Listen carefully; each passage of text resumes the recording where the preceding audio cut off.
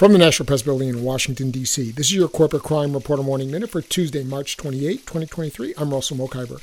The Consumer Financial Protection Bureau took action last week against Portfolio Recovery Associates, one of the largest debt collectors in the nation, for violating a 2015 CFPB order and engaging in other violations of law. The CFPB filed a proposed order that, if entered by the court, would require the company to pay more than $12 million to consumers harmed by its illegal debt collection practices, in addition to a $12 million penalty that would be deposited into the CFPB's Victim Relief Fund. The company violated the 2015 order by collecting on unsubstantiated debt, collecting on debt without providing required documentation and disclosures to consumers, and suing or threatening legal action. For the Corporate Crime Reporter, I'm Russell Mokhiber.